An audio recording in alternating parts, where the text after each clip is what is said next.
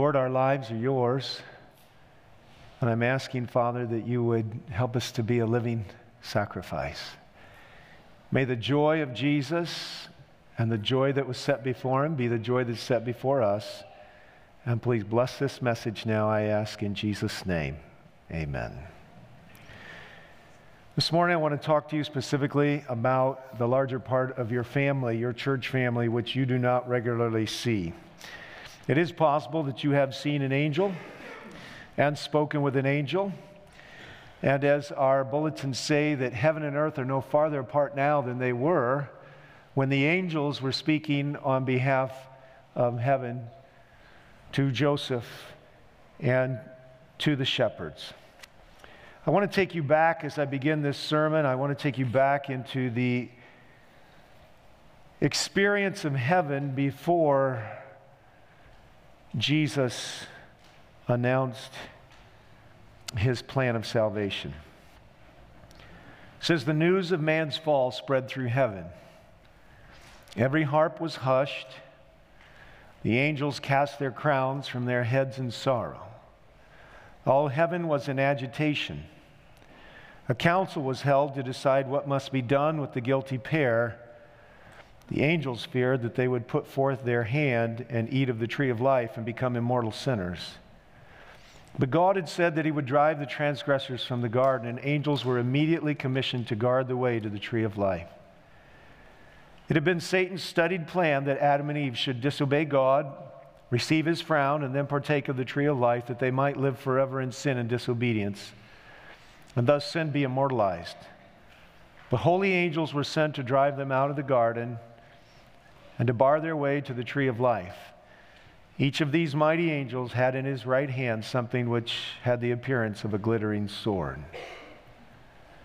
Now, I want us to understand, as we think about the culture of our homes and our church, which we have more control over than society, but we're to be salt and light, that God is a perfect balance of justice and mercy. And it's not a very pleasant thought to think about the angels having to drive the occupants of heaven out of the garden. You know, it's a bad thing to realize that you've just lost something you can't get back, and it's lost in perpetuity. And I can imagine their grieving hearts begging and pleading to be left inside that garden, and the angels are forcing them to the exit, which was supposed to be more of an entrance than an exit.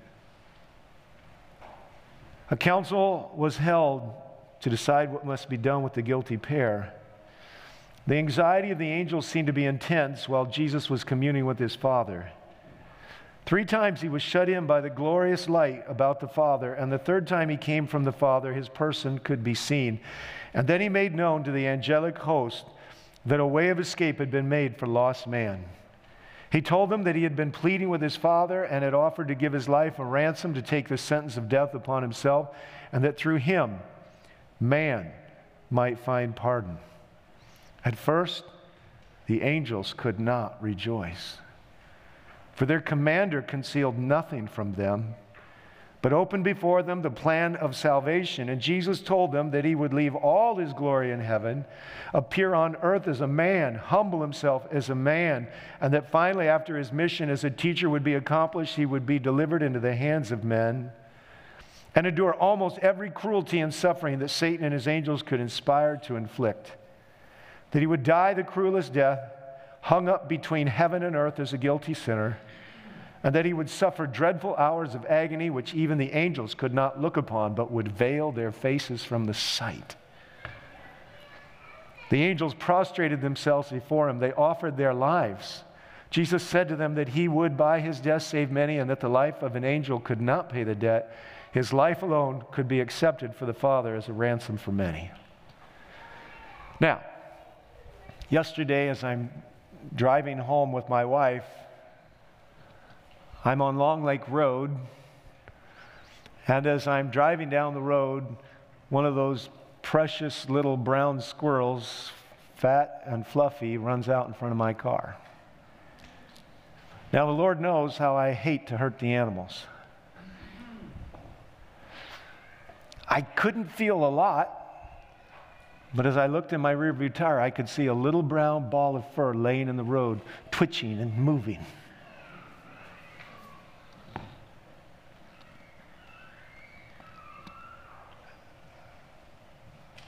I thought to myself, I should do something about this. I was almost home, so I drove home, and I dropped my wife off, and then I went and got an instrument with which I could end the misery of this furry little fellow. I want to tell you that from the time I put that in my car and I drove back to the spot on the road where I'd seen him twitching, had the power to not only make the rest of the day miserable, but lead into a very miserable Sabbath. Because it's one thing to inadvertently hurt something, and it's another thing to let it lay there in the road waiting to be put out of its misery. And I thought to myself, I'm going to go back and I'm going to take the rest of the life of this squirrel. Now, I just read to you that on the day that Jesus hung on the cross, the angels couldn't look.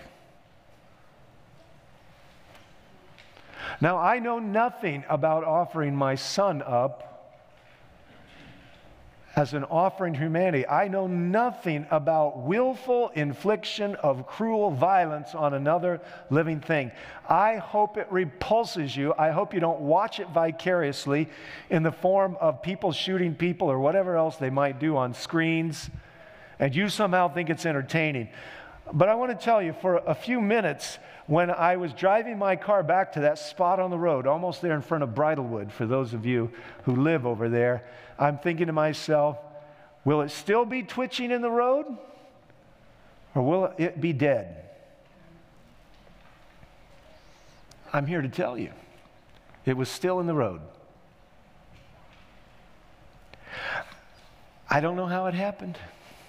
It was still in the exact place where I had hit it. But it was sitting up on its hind legs. There was no blood. I couldn't even see that I had mangled him in any way. But I do know this, he still hadn't fully recovered. And it's a good thing I came back right away, even though I didn't want to do it. I wanted to veil my face from the misery of one little 4-footed creature. And I got up a little close to him, and he kind of came to. And he wandered off the road, and I want to tell you, a heavy burden was lifted off your preacher, because I don't like hurting anything. Now, if for 5 minutes I could carry the anguish of thinking I just brought misery to an innocent creature of nature, imagine what it was like for the angels when Jesus told them that they were going to put nails in his body and he was going to suffocate by the weight of sin and the inability of his legs to lift himself perpetually with all the splinters in his back while the mocking and the scorning. Imagine for a moment how they had to feel. And when the day actually came, they couldn't look. They couldn't look. The purity of their persons, the fine sensibilities of love and gentleness and kindness and service brought too much anguish to their hearts to look. Could they hear? Probably. What I want you to see as I take you into this journey today is that you are part of a family. We are told by the prophetic voice that your spot in this pew is preparing you to take a spot from the 1/3 of the angels that fell. You're going to be there. But I need you to know something. In the book Desire of Ages, page 21, the author tells us that these angels are perpetually serving us, that's you and me, and they are serving us so that we can have a position and an experience closer to Christ than even their own. So from the very beginning, they could not rejoice. Their crowns came off. They sat in stunned disbelief to hear what was in front of their beloved commander, Jesus Christ. And they prostrated themselves before him, saying, "Let me die in their place." And Jesus told them that could not fix the problem. At first, angels were appointed to guard Adam. Now, everything I'm going to read to you is a summary that you can read. If you want a good book, you want to give a good book this Christmas, get online and give the book The Truth About Angels. All the things I'm about to go over, I think, are principally clear from the Bible, but they're more explicitly clear through the prophetic voice. The angels were first sent to guard Adam and Eve. Why? Because there was an enemy on the loose in the universe. After they fell, unfortunately, the same angels were sent to guard the access to the garden. That garden was there. Men lived nearly 1,000 years, she writes in Selected Messages, in those days before the flood, and the angels visited them with instructions directly from Christ. I want to show you how active the angels have been. I want to show you how active the angels were in the incarnation. And I want you to see how active the angels were in the New Testament. But most of all, I want you to know how active the angels are in your life. These very same angels are still out there stopping the evil angels who are prowling and stalking you. They are still guarding and guiding. You'll hear a voice behind you, Isaiah said, saying, "This is the way, walk ye in it." Whose voice is that? Yes, it's the voice of God through an angel. You see, my friends, Jesus intends that we cultivate in our hearts and in our homes, in the culture of our workplaces, the beauty of the great nobility and dignity and kindness and glory and service of the angels. Yes, indeed, these angels, 1,000 years plus, the Garden of Eden sat on the face of the planet. It was data. It was testimony of God's lordship. Let's move on to Enoch. The Lord would not permit Enoch to die like other men, but he sent his angels to take him to heaven without seeing death. Listen to this. In the presence of the righteous and the wicked, Enoch was removed from them. Those who loved him thought God might have left him in some of his high places of retirement. But after seeking diligently and being unable to find him, they reported that he was not. God had took him. Sounds like Elijah too, doesn't it? Angels were sent to collect all the animals. They didn't just go into the ark happenstantially. Those were angels that were guiding them in. It was an angel who shut the door of the ark, and there were a lot of people watching. A visible angel came down. It wasn't an invisible angel. No, he came down out of heaven. He could be seen, and all the wicked who had mocked Noah were watching, and the angel closed the door. It wasn't closed from the inside. That was an impossibility. Angels were there around the ark. All kinds of things were thrown at that boat to destroy it. Only the angels kept it alive. And you ought to be asking yourselves, why don't we see more angelic work right now? Well, let's be praying for eyes to see it, number one. And number two, let's remember something. The angels show up when man is at his extremity. When you've gone as far as you can go. Now, we live in an age where we're constantly insulating ourselves. We're making sure we've got insurance. And there's nothing wrong with insurance in the form of business that I'm talking about here right now. But when we insulate our schedules and our pocketbooks and our commitments to the place where there's no need for God, we got it all under control. Thank you, no thank you. You're not going to notice the angelic hand quite like you would when that hand has guided you out to your point of extremity. It was angels that came down and spoke to Abraham. It was angels that came and rescued Lot out of Sodom and Gomorrah. It was angels who met Jacob on his way back to his father's house. It was angels that instructed Moses how to break the bondage of Egypt. It was angels that stood in the presence of Moses in Pharaoh's court, where he would have loved to have snuffed out the voice, the witness, the prophetic testimony. Now, there are many more times in which there are angels. It was an angel that told Balaam that he could go, but only say what he said. It was an angel who stood in front of his donkey. It was angels that were part of the 10th plague. It was angels that prepared the food in the wilderness every day. Can you see it happening, friends? A whole army of angels spreading manna on the desert floor. It was angels who were there with Moses on Pisgah as he was getting ready to die. And the angels had to tell Moses, very interesting fact, that you are not the one who is suffering the most. There is a coming future Moses, as it were, who would suffer so much more. It was angels that buried Moses. 4 heavenly angels always accompanied the ark of God. So think of it crossing the Jordan River, and think of those angels holding up their hands and stopping the river.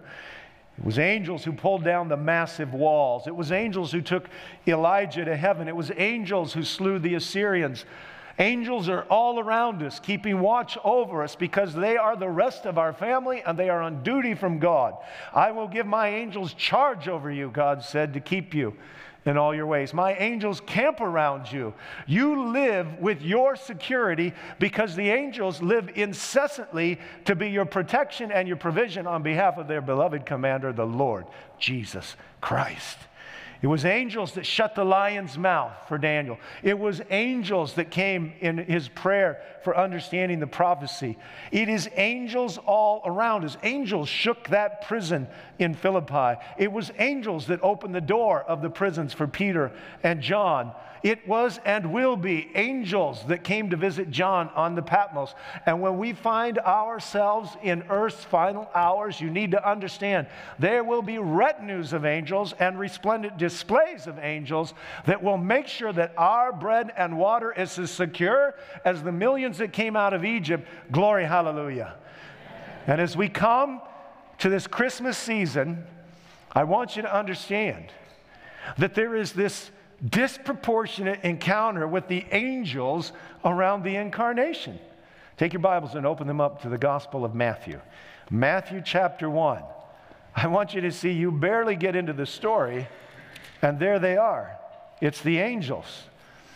These glorious brothers of our faith in our faithful one Jesus. Matthew chapter 1, you have 17 verses of genealogy, and then you have an angel story. But before we do that, let's just remind ourselves of the songs we sing. Could we not do that? The first Noel, the who did sing? The angels. Angels from the realm of glory, wing your flight over all the earth. There's a song in the air. Oh, what is it? It's the angel song from that heavenly throng. Go tell it on the mountain, rang out the angel chorus. And how about hark the herald angel sings? And as with gladness men of old did the guiding star behold. That star was a star composed of a group of what? Angels. In the bleak midwinter, the verse says, angels and archangels may have gathered there. Infant holy, infant lowly, number 127. Almost every single song in our songbook dealing with Christmas. Swifter winging, angels singing, Noel's ringing, tidings bringing. And how about it came upon a midnight clear, that glorious song of old from angels bending near the earth. And oh, come all ye faithful, sing ye choirs of angels, sing in exaltation. And little town of Bethlehem, while mortals sleep, the angels keep their watch of wondering love. Rise up, you shepherds, and follow. There's a star in the east on Christmas morn. Rise up, shepherds, and follow. And if you take good heed to the angel's words, rise up, shepherds, and follow. And while shepherds watched their flock by night, all seated on the ground, the angel of the Lord came down. Thou didst leave thy throne, number 140. Heaven's arches rang when the angels sang. And what child is this, number 141, whom angels greet with anthems sweet? And angels we have heard on high, number 142. And as we get to the end of all of our Christmas songs, we find out that shepherds hear the angels singing, Alleluia, Christ is King. But back to the gospel record, Matthew chapter 1, verse 20. Well, we'll begin with verse 18. Now the birth of Jesus Christ was as follows. When his mother Mary had been betrothed to Joseph, before they came together, she was found to be with child by the Holy Spirit. Now, I don't want anybody to miss this for one even fraction of a second. The gospel story starts out in trauma. This girl has gone off to see her cousin, auntie, and she comes back pregnant.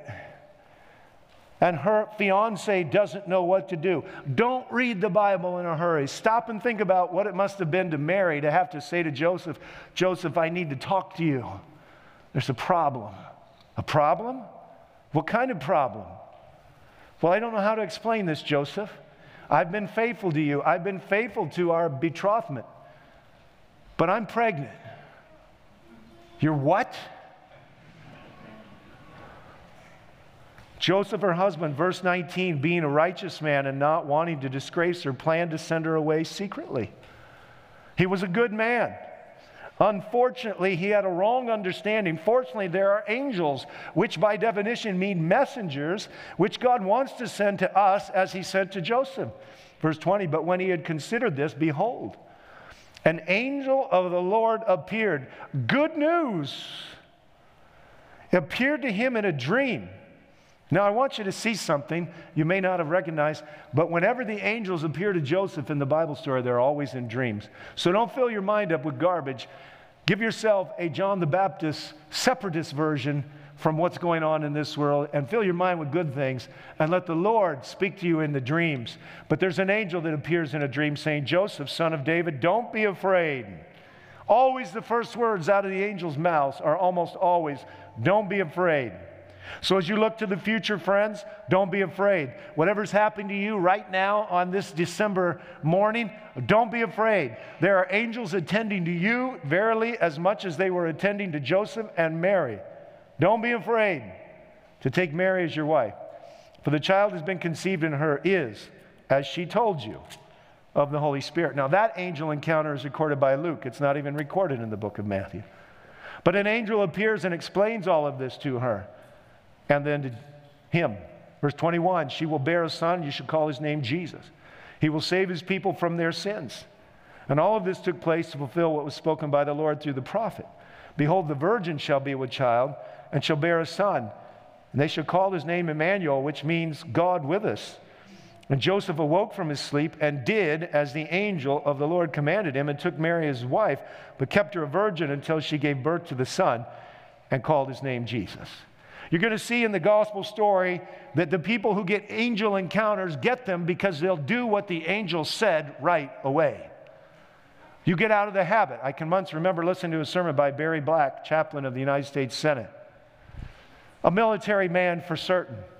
And he said this, delayed obedience is disobedience.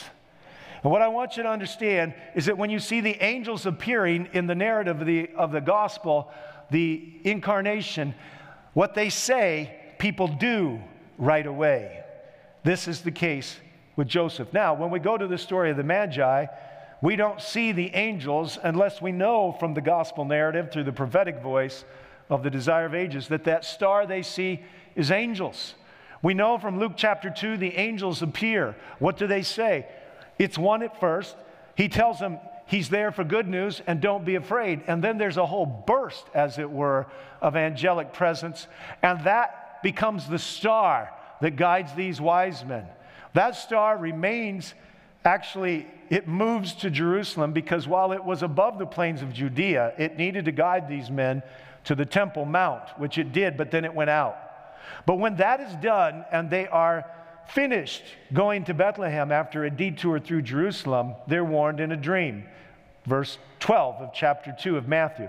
Having been warned by God in a dream not to return to Herod, the Magi left for their own country by another way. Now, I can't prove that it was an angel in a dream, but I will tell you this. If you were to make allowance for every time somebody's warned in a dream in the gospel story of Christ coming, if you were to allow that those dreams were actually angels encountering, you'd have 7 angelic encounters between the two narratives. Or just between this narrative, I believe, actually, in the book of Matthew. But look at verse 13, unless you think pastor's just concocting things.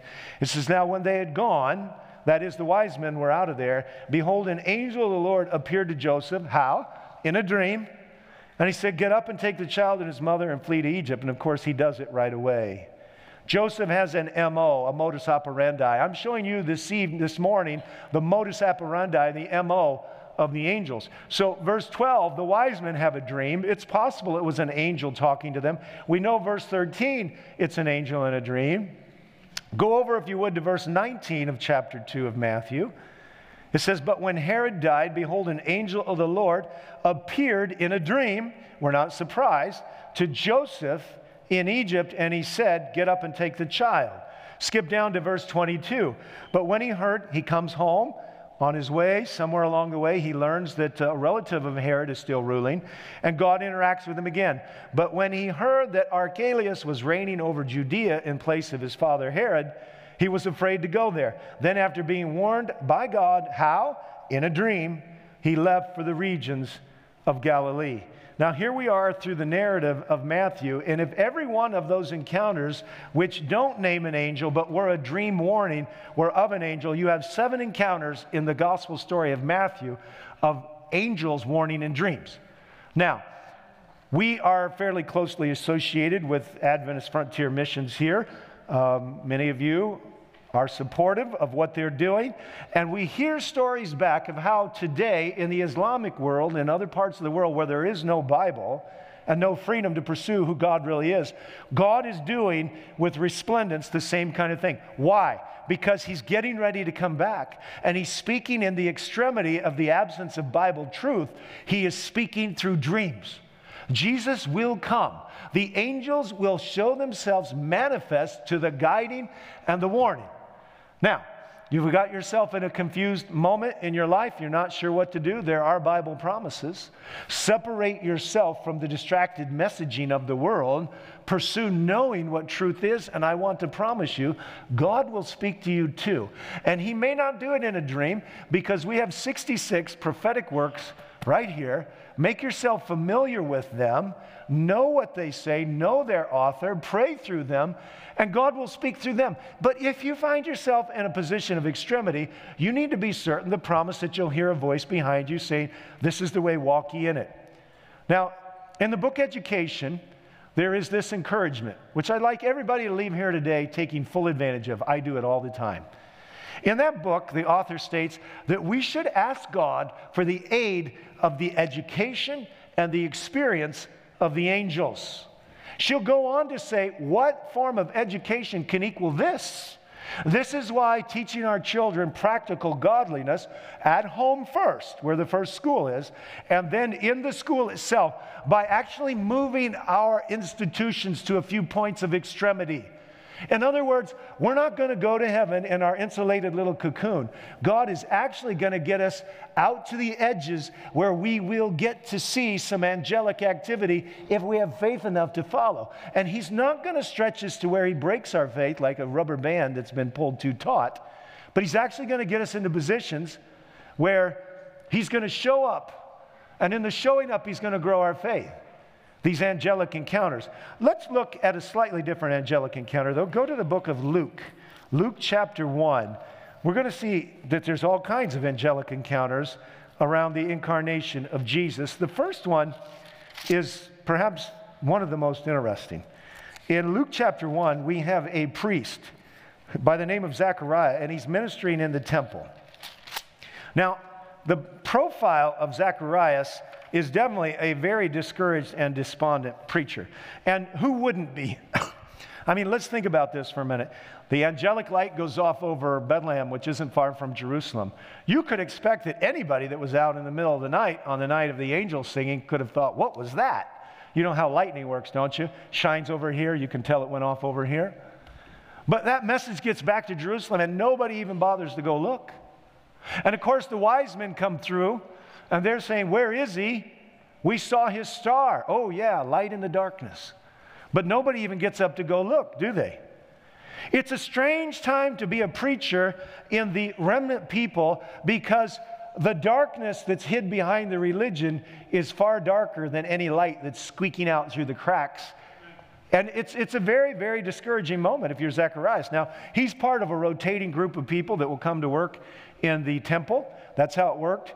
You'd get about a 2-week assignment, and you'd go minister in the temple. He is so discouraged that Gabriel will show up. And let's look at the first words out of Gabriel's mouth. I think that would be particularly helpful. Let's go down to verse 12. Zacharias was troubled when he saw the angel, and fear gripped him. Now, the angel appeared on the right side of the altar, which is the side of favor. But look at what the angel says. This is Gabriel. The angel said to him, don't be afraid, Zacharias, for your petition has been heard. All right, well, we're going to find out what that is. And your wife Elizabeth will bear you a son, and you'll give him the name John. So these are all facts. But how are they going to affect Zechariah? Well, that's verse 14. You will have joy and gladness, and many will rejoice at his birth. This is the exact emotional opposite of what he's experiencing in the now. He's an old man. There's virtually no way for him to have a baby. There's not going to be the lineage of faithful ministerial integrity coming from his loins. No, indeed, it appears that the sun has set. He's been sundowned, as it were, and there is no way that he's going to get to see the face of deliverance. But the angel shows up and he says, don't be afraid. What you've prayed for is going to happen, and it's going to make you happy. Now, you have to be almost categorically depressed to respond the way this man responds. And more than that, you have to be a man of unbelief in the moment. And that's the bigger part of the problem at this moment. God has seen Zechariah grieve over the sins that are cloaked behind the Pharisaical and Sadducee experience of the church. He's very discouraged with the absence of true godliness. Nathanael showing up, and when Jesus says, there's a true Israelite in whom there is no guile, it's noteworthy because they're hard to find. And Zechariah knows it because he has an inside view. And he's superbly discouraged. But he makes a greater mistake than walking through the valley of discouragement. All of us have to go through some of that. But what he does is, in the presence of an answered prayer with favor on the right side of the altar, with the radiance of an angel, this is the archangel who took Lucifer's place, he says, how do I know you're telling me the truth? Verse 18, how will I know this for certain? Look at me. I'm an old man, and my wife isn't any younger. Now, I want you to see an important thing. If you're actively parenting, if you're a teacher, if you're in charge of an institution of young people, but especially moms and dads, pay good attention here, because the same angels that drove Adam and Eve out of the garden, some tough love, we're going to get a little bit more of it right here. You know, God understands the fabric of our being. But he doesn't falsely affirm us in our faithless discouragement. He does come to us to encouragement in our discouragement, but when we decide to double down on looking into the dark and not looking to the light, when we decide to double down on the glass is half empty, can't you see it? Instead of the glass is half full, because the angel of the Lord's appeared to make sure it gets filled up with joy. The angel answered and said to him, do you know who you're talking to? I'm Gabriel, who stands in the presence of God. And I've been sent to speak to you and to bring you this good news. And behold, what should have been good isn't going to be quite as good, because you're not going to be able to tell anybody about it. You will be silent, unable to speak until the day when these things take place, because you did not believe my words, which will be fulfilled in their proper time. Everybody's waiting, taking way too long. But finally he comes out, and his visage is changed. He's been rebuked, but he's got some joy on him now. And he needed the rebuke to break him out of this downward cycle of disbelief and darkness of emotion. And for 9 months, he's got to write everything out and mouth everything out and mime everything out. It's a pretty pathetic sight, except for one thing. He no longer is discouraged. He's hopeful, but he is in a 9-month form of discipline by God. You want to call it punishment? Call it what you might. It's a divine rebuke. And you can't raise a healthy child without some of it. As a matter of fact, when you defy the laws that are clearly portrayed in the Scriptures and you don't know how to love, you raise weak, vacillating, uncertain, worldly minded. And I'll stop off right there. I don't need to go farther and farther. Praise God for our parents. But may God rebuke us when we are indulging and coddling, when indeed there needs to be some of this divine rebuking going on.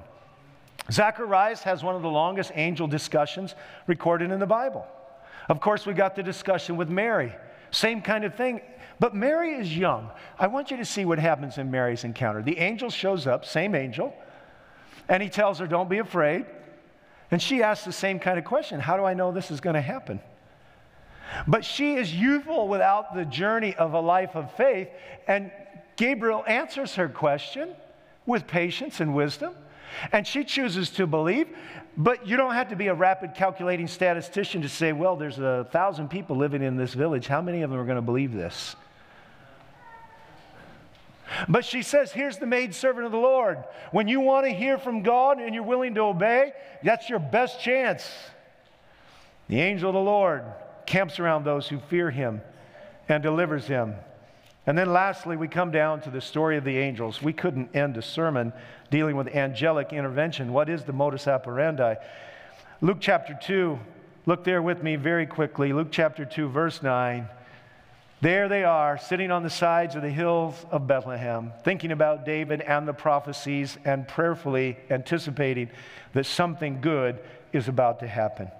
And an angel of the Lord, verse 9, suddenly stood before them, and the glory of the Lord shone around them, and they were terribly afraid. But, true to form, these brothers of ours, sisters of ours, however you want to describe them, say, "Do not be afraid. For behold, I bring you good news of great joy, which will be for all the people. Today, in the city of David, there has been born." It's a fact. That which the angels could not rejoice in, they are now rejoicing in. "For unto you a Savior, who is Christ the Lord, is born. And this will be a sign for you. You're going to find the baby wrapped in clothes, swaddling clothes, lying in a manger." And suddenly there appeared with the angel a multitude of heavenly hosts, praising God, saying, "Glory to God in the highest, and on earth peace, goodwill to men with whom his favor rests." I don't know, was there a heavenly orchestra with them? Was it an a cappella choir? I don't know this, but I know sometime soon a cloud half the size of a man's hand is going to appear in the eastern sky. And I know that cloud's not going to be H2O water vapor. It's going to be angels who excel in strength, who are carrying their dear Redeemer on their shoulders to bring them down, to announce that the earth should convulse and give up its dead. I know this, that between now and then, the same angels which have been guiding the human race and always showed up at key moments are still showing up to do their job. When it looks like there's a Goliath and there's a David, the angel puts the angelic radar on the stone so that it hits the spot. He lays his hand on the scale so that the dynamics of divine justice are more properly balanced out. I know that spiritual warfare is going on, and I know behind the scenes I'm being stalked, as so are you, by the evil one.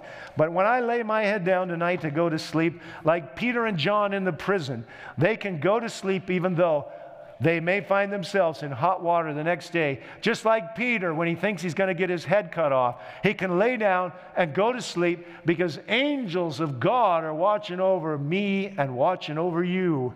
And I know this, God's going to move us out of our comfort zone and get us into the point of extremity occasionally. And when he does, we should expect that the army of angels should show up to give deliverance or strength. If I'm not going to be delivered, I need the peace of my heavenly companion. When I was born, an angel was assigned to me.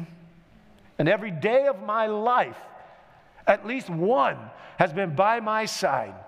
And how many times I've been spared, I do not know. But I know this. They all took their crowns off and offered them to Jesus. They all bowed their heads and said, "Let me go in your place." And Jesus said, "No, it won't work. But you can go in my place to give courage to the fainting, to speak words of assurance, to give wisdom, resolve." This morning, friends, I want you to know something. The angels have always and will always be laying down their life to give you a place in heaven that makes you closer to Jesus than they have ever been. And someday their tireless efforts to minister to you are going to be rewarded by asking you questions about what it was like to go from being a saint, being a sinner, to a saint. In the meantime, be an angel to somebody. I stood in line the other day purchasing something. You know, when you go to a store, that's what you're supposed to do. You're supposed to get your wallet out, and you're supposed to give them either green paper or hard plastic. And as I stood there, I didn't know it. There was a guy in front of me, great big dude. I mean, big dude, big hook nose, fuzzy hair, hat on, kind of brawny-like. But what I didn't realize is the cashier could see the exit. And she had watched 3 people in the course of about 3 minutes walk out the door without coming to the cashier. That's called stealing.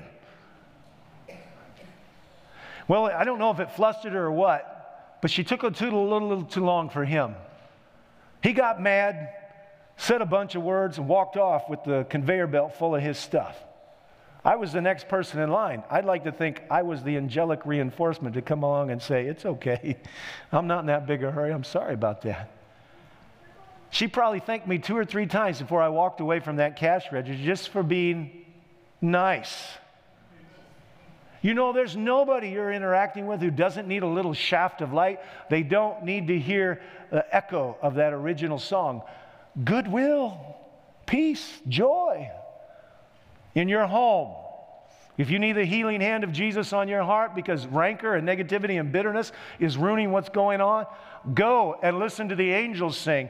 Let the angels prescribe. Maybe there's a 9-month silence moratorium on certain things you've been used to saying.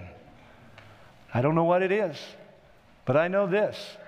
That song that started, Ellen White says, above the hills of Bethlehem, has not ended and will not end. And I know as Christians, we're supposed to carry it forward with a living hope that all those that attend the throne of heaven are attending to us. And someday soon, they'll bear us to the throne of glory. They'll introduce us to our best friend, Jesus, and we'll take our crowns off too.